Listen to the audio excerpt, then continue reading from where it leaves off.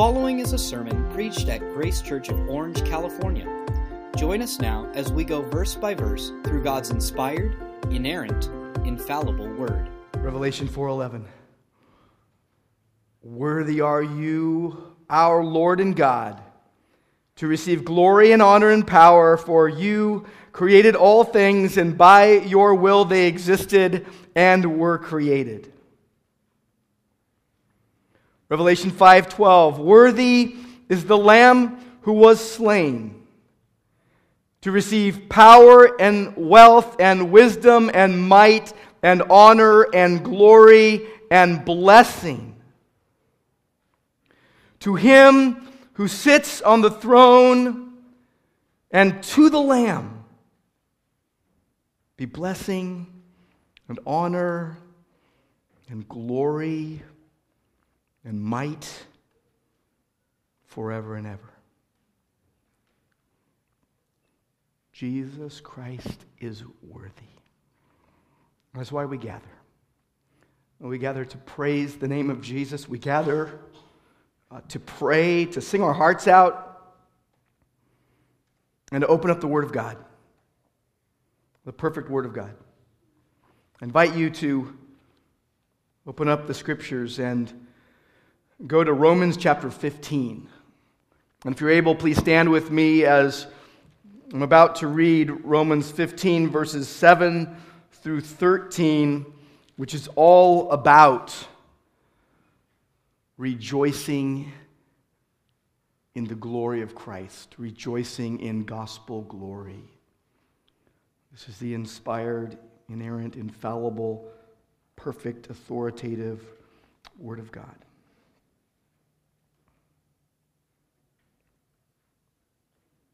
Therefore, welcome one another as Christ has welcomed you, for the glory of God.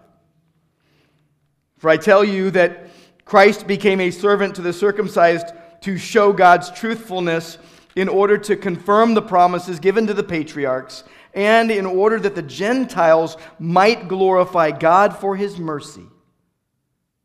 As it is written, therefore I will praise you among the Gentiles and sing to your name. And again it is said, rejoice, O Gentiles, with his people. And again, praise the Lord, all you Gentiles, and let all the peoples extol him. And again, Isaiah says, the root of Jesse will come, even he who arises to rule the Gentiles. In him will the Gentiles hope. May the God of hope fill you with all joy and peace in believing, so that by the power of the Holy Spirit you may abound in hope. Lord, we praise you. Praise you, Lord God. You are the God of hope. Our prayer today, Lord, is that you would fill us with all joy and peace in believing, so that by the power of the Holy Spirit we would abound in hope. All for your glory. We pray in Christ's name. Amen.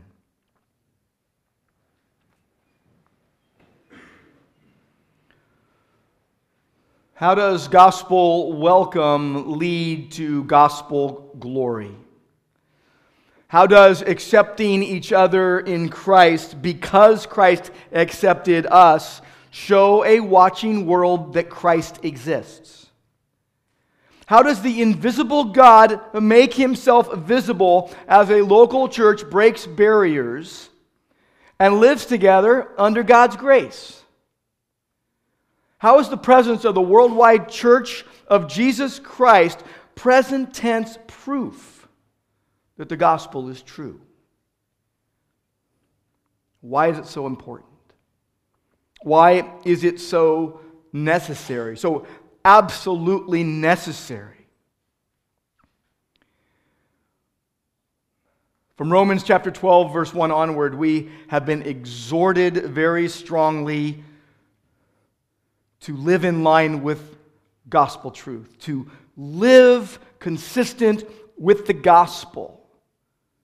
Over and over again, we are being exhorted to do so, to live with a transformed mind renewed by God, to have community without competition, to love one another, to be steadfast in a hostile world. From chapter 14, verse 1 onward, we have been exhorted strongly that every believer is to show love to others in a local church. Not judging, not causing to stumble, thoughtful in matters of conscience. Last week we saw in chapter 15, verses 1 to 6, that we have a Christ-centered basis for unity. That is our reason for unity. That is why we are unified in Christ, and we must imitate Jesus Christ. He did not serve himself, but others. That our unity in Christ means not pleasing ourselves, but Jesus. Because Jesus did not please himself. But our harmony then puts Christ's finished work on the cross on display. It makes the invisible God visible to a watching world. And then today, just a beautiful passage of Scripture about gospel glory. We see our harmonious unity in Christ proves something significant. It proves that God is doing what he promised, and he is reuniting this broken world under one King, the Lord Jesus Christ. And what's happening in this passage is that Paul is beginning a summary conclusion, not just of chapter 14, verse 1 to 15, verse 6, but of the entire letter of Romans so far. Here we are in Romans 15, 7 to 13, and everything that is said hinges on Christ's welcome of believers. It's crucial for us to understand what is his welcome of believers. As we're going through this passage, we're going to see some amazing things, and it all stems from verse 7. It's a transitional exhortation for all believers to welcome one another as Christ welcomed them. Do it unconditionally. Whomever Christ has chosen and accepted and put you together with in a local church, you are to choose to accept. To choose to bring into friendship and fellowship those who are vastly different from you and receive them lovingly. And then what comes next in this passage is an explanation of why it's so necessary. Verses 8 and 9. Why is it so necessary? It's about Christ serving the Jews in verse 8, and then confirming God's truthfulness to his word, and then in verse 9, bringing Gentiles into the family of God by mercy. And then in verses 10 through 12, there's the scriptural footing for the unified worship of Jews and Gentiles and really all nations, whoever is saved by Jesus Christ. And then in verse 13, a beautiful concluding prayer, a heartfelt prayer, one of 5 prayers in the closing 2 chapters of Romans. This is the second of 5. And it's a prayer that God would give Jews and Gentiles abundant hope as believers in Jesus. Whoever's a believer in Jesus, they would have abundant hope for the fulfillment of God's plan to do what he said he would do. And what we'll see is this is how gospel welcome leads to gospel glory. What we see in this passage, how gospel welcome leads to gospel glory through 4 things really. The welcome of Christ, which drives it all, and then the work of Christ, and the worship of Christ, and the witnesses of Christ. We're going to see Christ's welcome and his work. We'll see people worshiping Christ, and then the witnesses of Christ out in the world. Look with me at verse 7. This passage begins, it bats lead off in this one verse that it just drives everything else, and it's about Christ's welcome of believers. And it's one of sovereign initiation. It drives our unity. Verse 7 begins, therefore, welcome one another as Christ has welcomed you for the glory of God. You don't get higher than that. Welcome as you have been welcomed by Christ. Everyone should warmly welcome one another in the church despite the differences and follow the pattern laid down by Christ's work of reconciling sinners to himself. So stop waiting for anyone to deserve it. They never will. It's all by grace. You notice a double use of welcome here. Comparing the welcome that believers are to give one another with the welcome that Christ gave them, it recalls Romans 5:8. And by the way, Paul in this passage is just spraying to all fields, recalling all sorts of things he's already said in this letter. Here it recalls Romans 5:8, that God demonstrates his own love for us in that while we were still sinners, what? Christ died for us. While we were still sinners, we didn't deserve it, nor could we ever deserve it, but we were welcomed by Christ, and now we are to welcome one another. Welcome one another is a strong word. The Greek word is proslambano, and you need to know it because there's another word somewhat related to it that falls underneath it. Proslambano means to accept beforehand. Christ accepted believers before they accepted him. Welcome one another, proslambano. You welcome your fellow believers before they accept you. Welcome one another, proslambano. Accept beforehand, receive, take in addition to. Here is Christ who has accepted us, who has welcomed us. He has brought us into the family, his growing family, and he has brought us in a God-centered way. In a choosing beforehand way. In a initiate to accept way. He initiated the process to accept us into his family, into adopt us into his family. Now, if you go to John 1:12, you may be familiar with this verse. To as many as received him, lambano, to as many as received him, accepted him, he gave right to become children of God, even to those who believe in his name. The idea here is that Jesus proslambanoed us. He welcomed us. He accepted us beforehand. He received us first. We love him because he first loved us. And that's the pattern for love in the church. It doesn't matter if you think someone doesn't like you. It doesn't matter if even if they've been unkind to you, you're to go after them with love and initiate love towards them so that you would be unified in Christ in the local church. He says you, as Christ has welcomed you. We in the selfish West, we think that just means me and Jesus. The you here is the second person plural. It's all believers. You, all of us gathered together, the free and the tenderhearted. All are to glorify God with one heart, one voice. You, the church, Jew and Gentile, all colors, all nations, all tribes, all languages, to truly rejoice in the salvation blessings that have been poured out on whomever is saved. You do it as Christ did it for the glory of God. Not for you, not for your reputation, but for his. Christ initiating action results in believers glorifying God.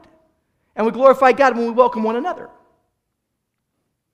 Now, throughout Romans, the relationship between Jews and Gentiles has been a major concern. If you think you have trouble getting along with people in the body of Christ today in this local church, just think what it was like for Jews and Gentiles to be adopted into the family of the triune God, Father, Son, and Holy Spirit, and be called to worship together as heirs of his grace. They're both being called upon to accept one another for the glory of God, just as Christ welcomed them. This was needed because they were at odds with one another. There was no one harder for Jews to accept than Gentiles. There was no one harder for Gentiles to accept than Jews. You think about Romans 1:21, where people are not thanking God and not glorifying God. The gospel reverses that by generating harmony and peace that's expressed in worship in the gathered church, in Christ's church, wherever it exists. It's called a mutual acceptance. where you don't let dissension rule, you don't judge one another. No, but instead you're filled with joy and peace. Romans 14:17 said this. This is what characterizes the kingdom of God, joy and peace in the Holy Spirit. So the intention here is that we should accept one another for the glory of God like Christ accepted us for the glory of God. Let's think deeply about how Christ did this. How did Christ accept us, welcome us for the glory of God? He did it in spite of our hostility toward Him. He did it in spite of our sin against Him. And He did it to bring us to God. Christ accepted us in spite of our weaknesses, in spite of our sin. Christ's sovereign initiation drove our salvation, and it drives our unity. And we must initiate welcome. That means that we step across ethnic boundaries. I love seeing all the faces in our gathered worship. And we don't all look the same. And we're not all from the same place. But we're worshiping Jesus Christ, who is worthy of our praise. Our unified praise.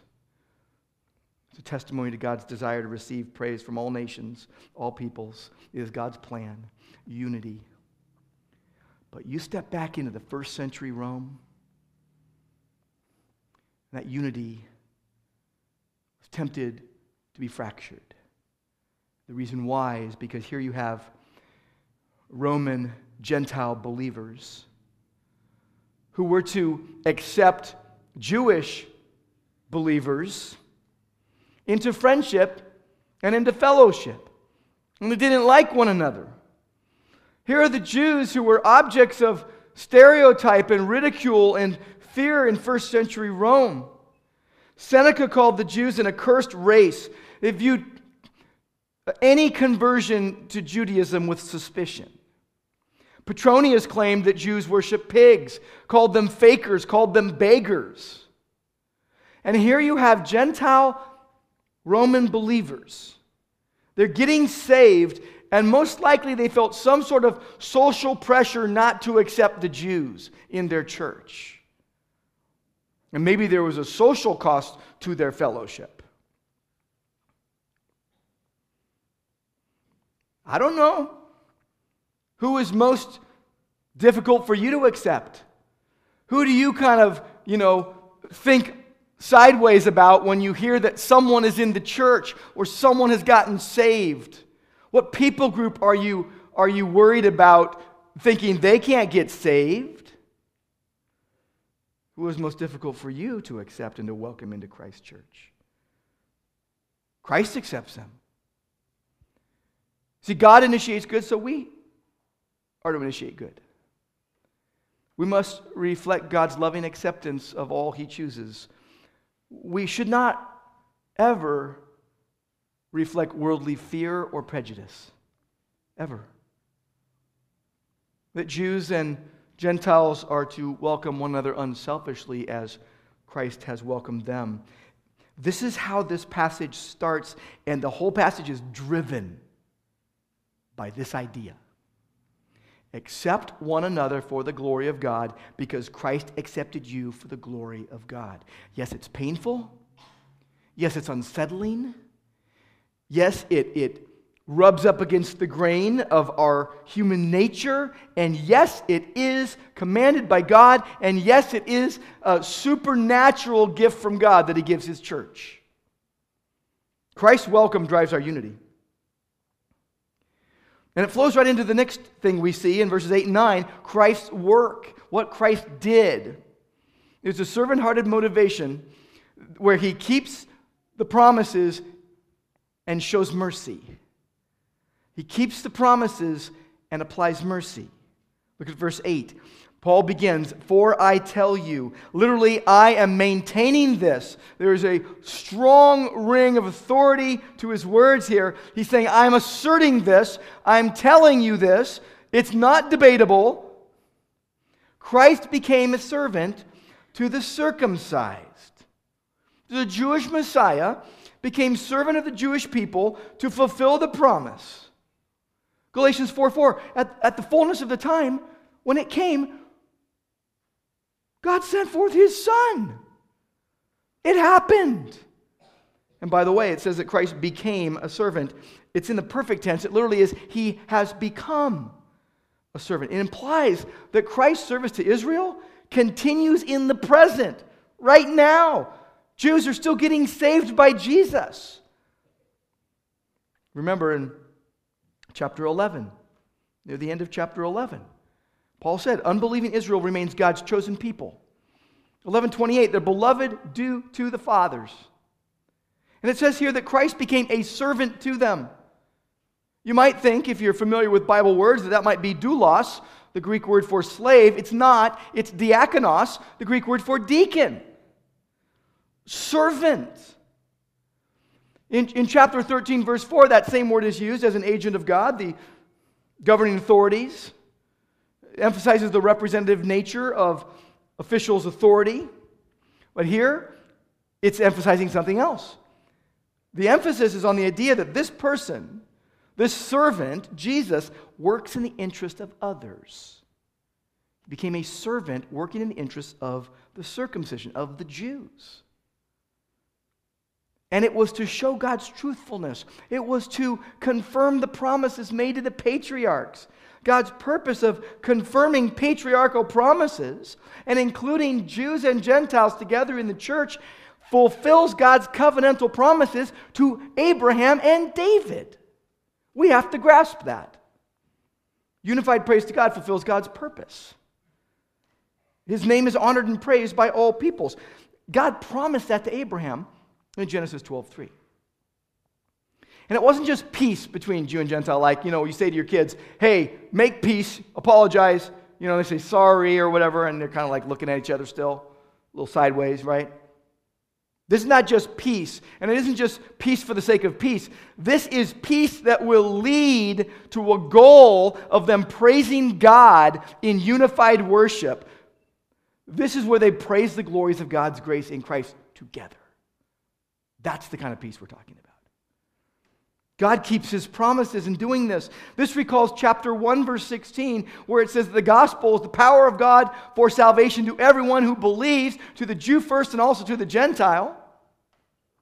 This shows from that point on all the way to the end of chapter 8, where it says, nothing can separate us from the love of God which is in Christ Jesus our Lord.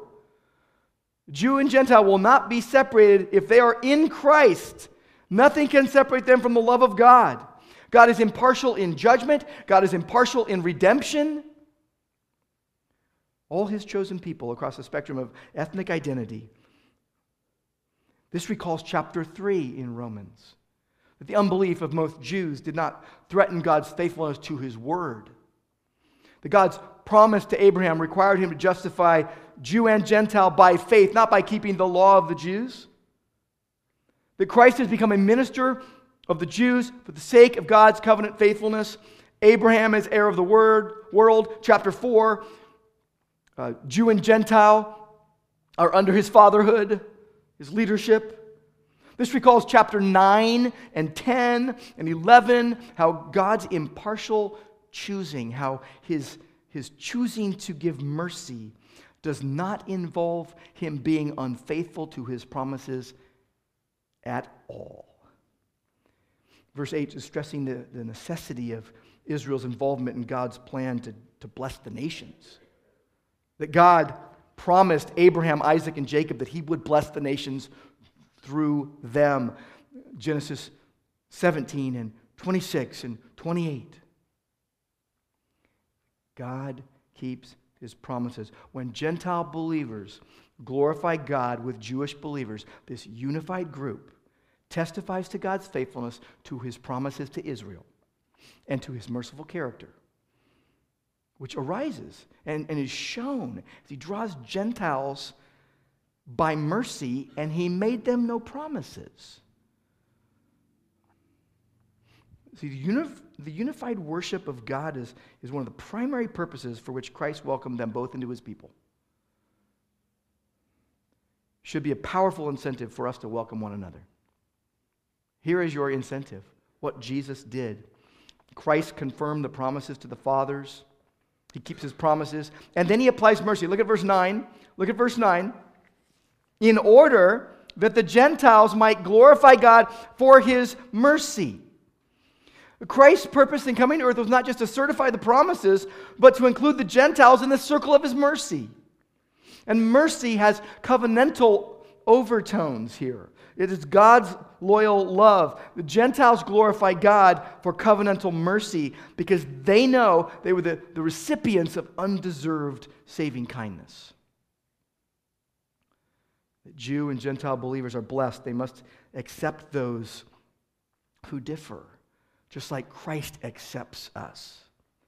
In chapter 11 of Romans, Israel's rejection of the Messiah led to mercy for the Gentiles.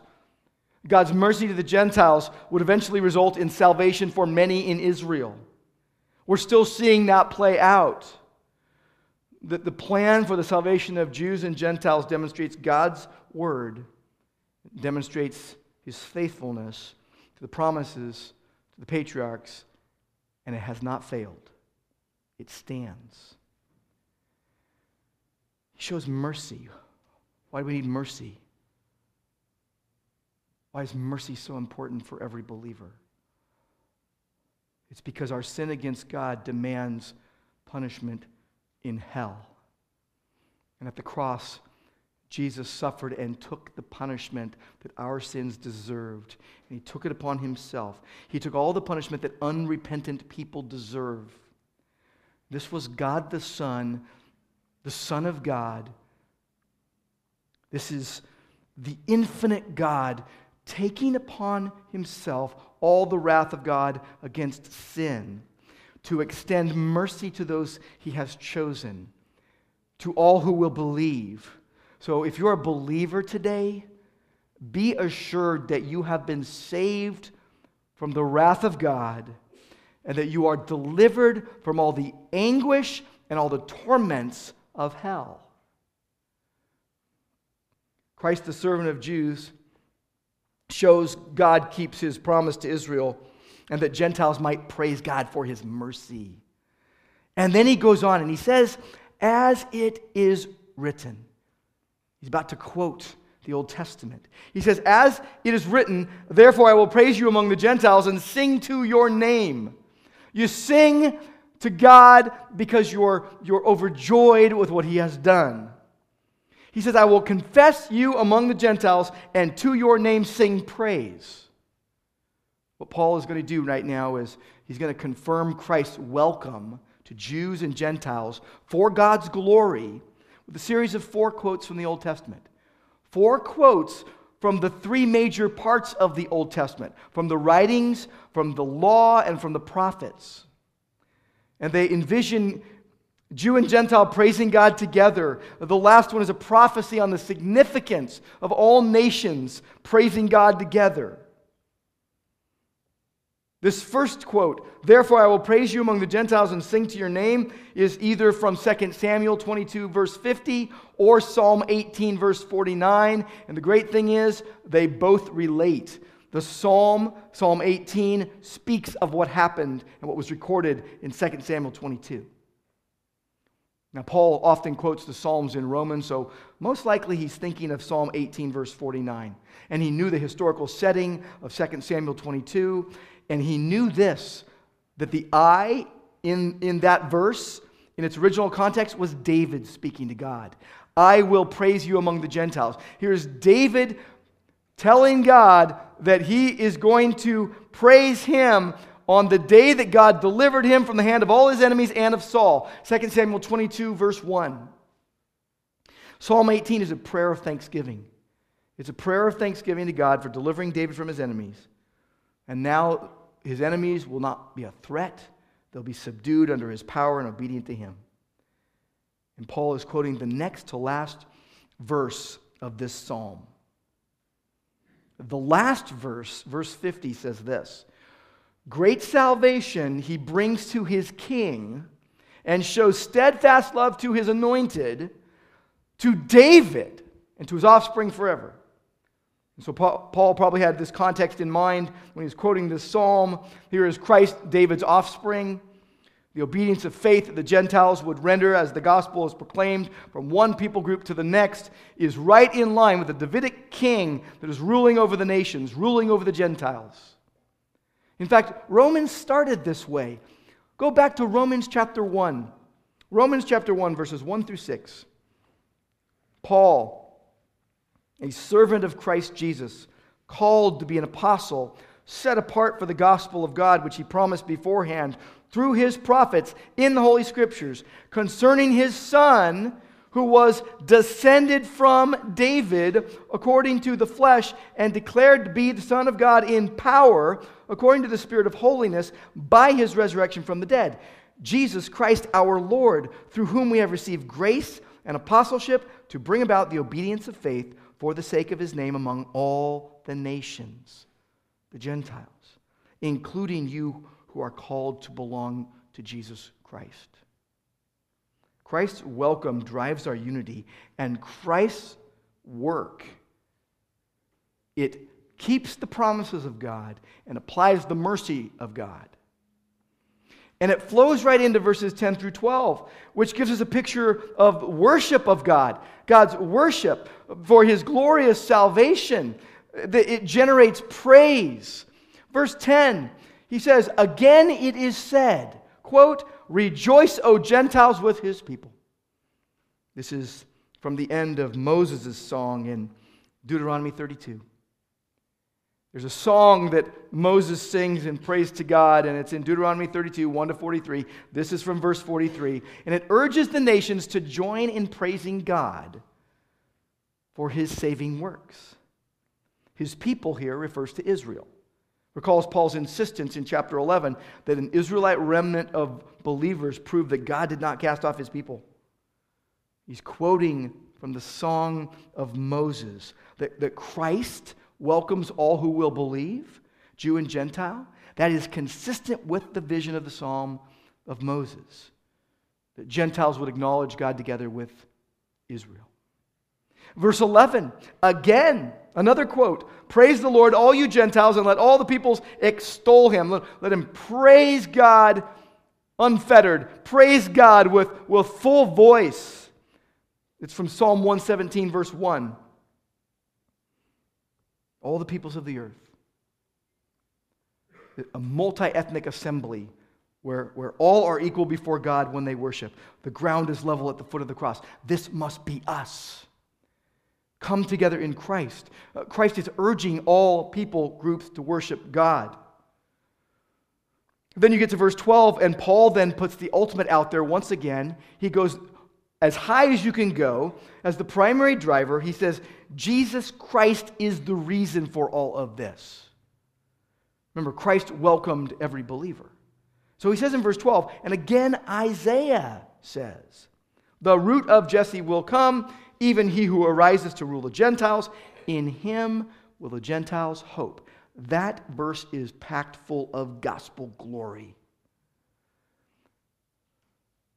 Christ welcomed Jews and Gentiles into God's people through the gospel.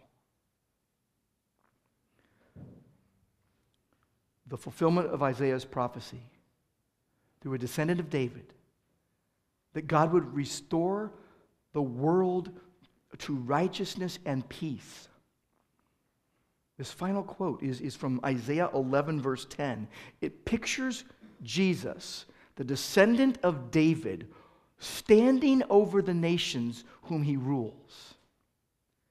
The context runs from Isaiah 10, verse 5 to Isaiah 12, verse 6, which prophesies God's judgment on Israel for ungodliness. It prophesies God's mercy on a remnant.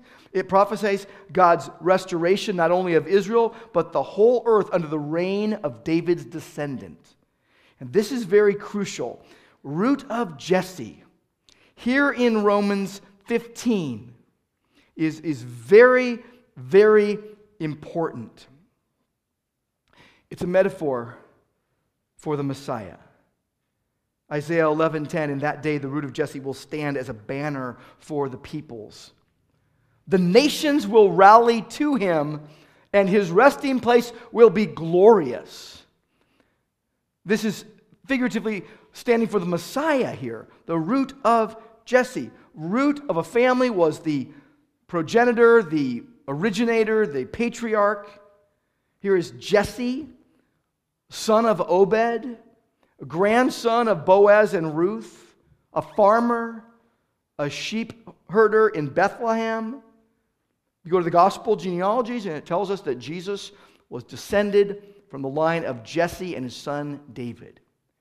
Matthew 1, it says Salmon, the father of Boaz by Rahab, Boaz, the father of Obed by Ruth, Obed, the father of Jesse, and Jesse, the father of David the king. You look in Luke 3, which goes backwards and leads to Adam. It says the son of Nathan, the son of David, the son of Jesse, the son of Obed, the son of Boaz. Here's Jesse, King David's father. Now, when Isaiah is prophesying this, there was a present-day hope that there would be an earthly king, Messiah, that would assume David's throne. Now, through the prophet Samuel, God promises David, his offspring, would have an established throne forever. 2 Samuel 7, 12 through 16. When your days are over and you rest with your ancestors, I will raise up your offspring to succeed you, your own flesh and blood, and I will establish his kingdom. He is the one who will build a house for my name, and I will establish the throne of his kingdom forever. I will be his father, he will be my son. The messianic title, Son of David, traces to this prophecy. It says, your house and your kingdom will endure forever before me. Your throne will be established forever. It wasn't just for one generation, but for all generations. So Isaiah uses root of Jesse. So significant. It expresses the promise of a messianic king to be born of David's line, focusing Judah's expectation of survival on a sparse, leaderless remnant. Isaiah is using a similar idea, to shoot from the stump of Jesse in Isaiah 11:1 to describe future hope. It's all about future hope. The Hebrew word for root, it can imply something, it implies something that remains alive but doesn't seem alive sometimes. It sends up a shoot, just a little bit, the root of Jesse. And it's talking about one from whom more descendants will come. Many more descendants will come from him. The stump is this idea of a remnant of Jesse's family. It would barely survive. It would look at times like it wasn't going to happen. I mean, think about it. God's judgment was coming upon his people. There would be a nation left with seemingly a lifeless stump. But there'd be life. There would be life in that stump. God promised to have a remnant, to retain a remnant, to carry on his work and the bloodline of King David. So it was going to seemingly be dead. It would seemingly be decaying even, but it would bring forth new life in the Messiah, Jesus. So Paul here is specifically acknowledging Jesus as the root of Jesse, in whom the Gentiles put their hope. Revelation 22:16, I, Jesus, have sent my angel to give you this testimony for the churches. I am the root and offspring of David. Root of Jesse. It really focuses on the humanity of Jesus. The Messiah would have a humble human origin. Here you have a shepherd from Bethlehem, Jesse, occupying a very humble estate in life. King Saul used the phrase son of Jesse to refer to David in derogatory terms. But instead of perishing, Jesse's family would grow to bear the Messiah. Isaiah 11:1, a shoot will come from the stump of Jesse, from his roots a branch will bear fruit. That's Jesus. See, Isaiah 11:10 is envisioning a day when God would fulfill his promise for a transformed world. Israel would experience a second Exodus. Isaiah 11:11-16. And so Jesus, as the shoot or the root of Jesse, inaugurates salvation that was promised in Isaiah, begins to rule over Gentiles who get saved. See, the rule of the root of Jesse over Gentiles involves salvation. In him will they hope. In him will they hope. This is messianic. This root from Jesse will provide salvation, righteousness. Peoples of the earth will live under his rule. This fulfillment of prophecy was happening right before their eyes as Paul was writing Romans. So many reasons to rejoice in gospel glory, right? God's welcome of every believer. Christ's welcome. It drives our unity. Christ's work in keeping the promises and extending mercy. Christ's worship that generates praise. We just worship Jesus for what he does. We praise his name. But then we get to verse 13. We see a picture of Christ's witnesses getting prayed for, where they would have a generous provision of overflowing hope from God. Look at verse 13. May the God of hope fill you with all joy and peace in believing, so that by the power of the Holy Spirit you may have hope.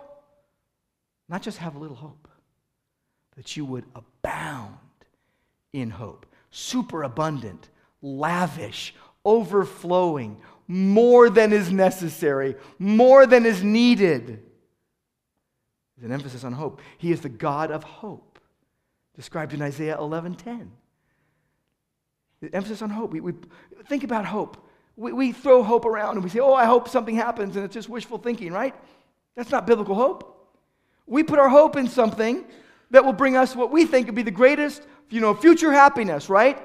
Well, what happens is the object of your hope like that becomes the object of your praise and worship. And Paul prays that believers would be filled with hope from God. Because those who hope in God, he becomes their delight and joy. You put your hope in God, he is your joy. So Paul is praying for these Roman believers. He's praying for us, too, that we might have joy and peace. And for them, it was in the midst of present difficulties. For us, it's in the midst of present difficulties. Joy and peace. You know where it comes from? From God. To those who put their confidence in God, who is faithful. Harmony results. It exists between Jew and Gentile when both groups hope in the shoot of Jesse, in the root of Jesse. So the God of hope, who gives hope, fills us. This is not like a possibility. This is an assurance that he fills us with all joy and peace in believing. And you notice it says in believing. Believing what? Believing that there is a holy God who loves his people and that mankind is sinful. None of us can say we have no sin or we deceive ourselves. But Jesus Christ is the perfect Savior who took all of our sin upon himself at the cross. It's based on fact. A sufficient sacrifice was made. We are to repent of our sins and believe in the Lord Jesus Christ. If that's you today and you haven't done that, do it now. Believe in the Lord Jesus and you will be saved. But Paul is praying for believers to keep on believing. Keep on believing. And it says that you would abound in hope, that you would have overflowing, superabundant hope in lavish quantities. This is the hope that is spoken of in Romans 5, 1-5. This is the hope that is spoken of in Romans 8, verses 20-25. This is the hope that is a settled confidence. It is not wishful, shaky thinking. It is based on fact. And it is coming from, and this is awesome, the power of the Holy Spirit. The means by which God produces the hope in you and in me is the Holy Spirit. He produces hope in believers in lavish, abundant quantities, and hope is not generated by humans. The source of our hope is the power of the Holy Spirit. Amen? It's true. It echoes Romans 8 that says that hope that is seen is not hope, and that the Spirit of God helps believers in the midst of the suffering that sin brings on all creation. And that Jesus is in process, and we need to be patiently waiting for this, that he will free his people and creation from suffering. And what Paul is really praying is that, this time of waiting until that happens, that it would not be a time of despondency for you and I, but it would be a time of deep, abiding trust and hope in God, who is our joy and our peace. This is just the most fitting conclusion to Romans so far. This prayer, wow. It sums it up beautifully. I think it does. May the God of hope fill you with all joy and peace in believing. All joy and peace in believing. Not just a smidge, but all of it. So that by the power of the Holy Spirit you would have hope. May you rejoice in gospel glory. You, plural, it's us, the church, together. And this is why we can say that the Spirit-indwelt church of the living God on earth right now is living proof, present tense proof, that God exists and He's keeping His promises and the gospel is true. And He is going to restore the world. There are so many good things you can enter into evidence here. Christ's welcome drives our unity. The welcome of Christ, unilaterally initiated towards us, to the undeserving, pure grace. Jesus chooses us. He initiated good for our souls so we can welcome people unconditionally. You can look around this church and say, I'm going to welcome everyone. Everyone. And you think about Christ's work, the work of Christ, keeping His promises and applying mercy. He didn't give us what our sins deserved. He didn't give us condemnation and judgment in hell. We were haters of God. We were His enemies. We were dead in sin. But God, being rich in mercy, made us alive together with Christ, brought us into fellowship with Himself forever. So we can faithfully and mercifully welcome other believers. The worship of Christ for His glorious salvation granted, that generates just our abject praise. When we think about all nations just bowing before Him, that we have been blessed strongly in Christ, that we are now to come boldly to the throne of grace to receive mercy and find grace to help in time of need. That we would welcome people boldly. We would welcome each other boldly. That we would worship Jesus together in gratefulness because He has offered us freely to give us salvation. So we can praise God freely with people that are different than us, but they're our brothers and sisters in Christ. Think about Christ's witnesses. Think about the witnesses of Christ empowered by the overflowing, superabundant hope in Jesus.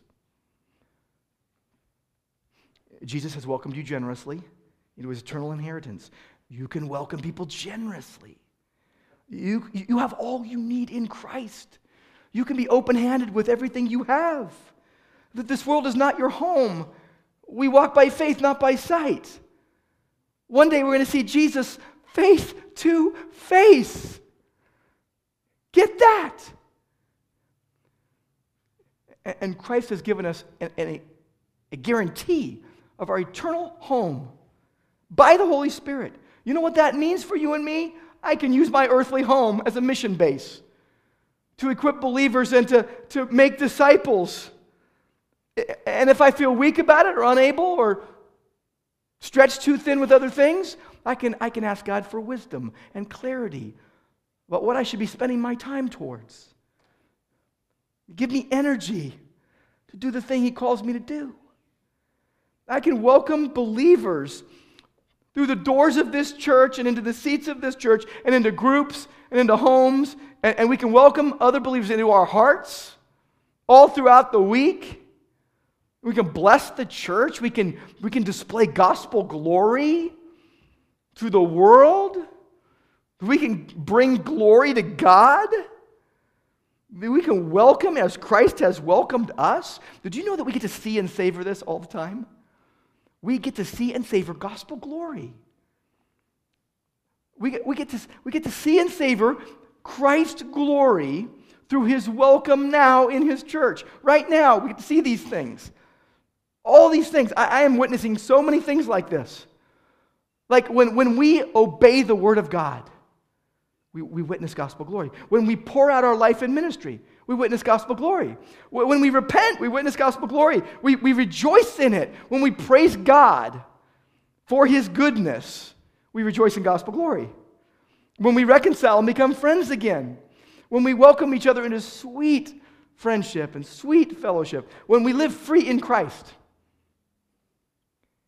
we see and we rejoice in gospel glory. When we teach children the Word of God in our homes and in the classrooms of this church, we rejoice in gospel glory. When we love the Elmo community, when we use our God-given gifts to do God-enabled ministry, when we do whatever we do in the name of Jesus to bless other people, when we serve food, when we clean kitchens, when we rejoice with those who rejoice and weep with those who weep, when we write an encouraging note, when we say an encouraging word to a brother or sister in Christ, when we look beyond judgment, when we forgive each other, when we refuse to complain, when we stop nursing our wounds and turn to help someone with their wounds, when we give what we need to help someone else in need. The list is seemingly endless. When we cook hot dogs at La Paloma Park, when we cook breakfast for injured veterans, when we help a struggling single mom get things to help her live and welcome a new baby, when we help someone find a car who's in need of a car, when we help and visit someone who has cancer, when we give sacrificially of whatever we've got, when we bear each other's burdens, when we get to know our neighbors, when we take an interest in each other's lives, when we love Jesus, when we love each other, and when we love people who don't love Jesus. We see and savor Christ's glory through his welcome now in his church. And what happens is our joy and our peace just overflow, not just in our hearts, not just in my heart, not just in your heart, but in our collective community. We see beyond the immediate pain, or the hurdle, or the difficulty, and we see God's glory in the ordinary life as Jesus is in process of making all things new. That is the abundant life that Jesus promised us. The intent of this passage is that gospel welcome would lead to gospel glory.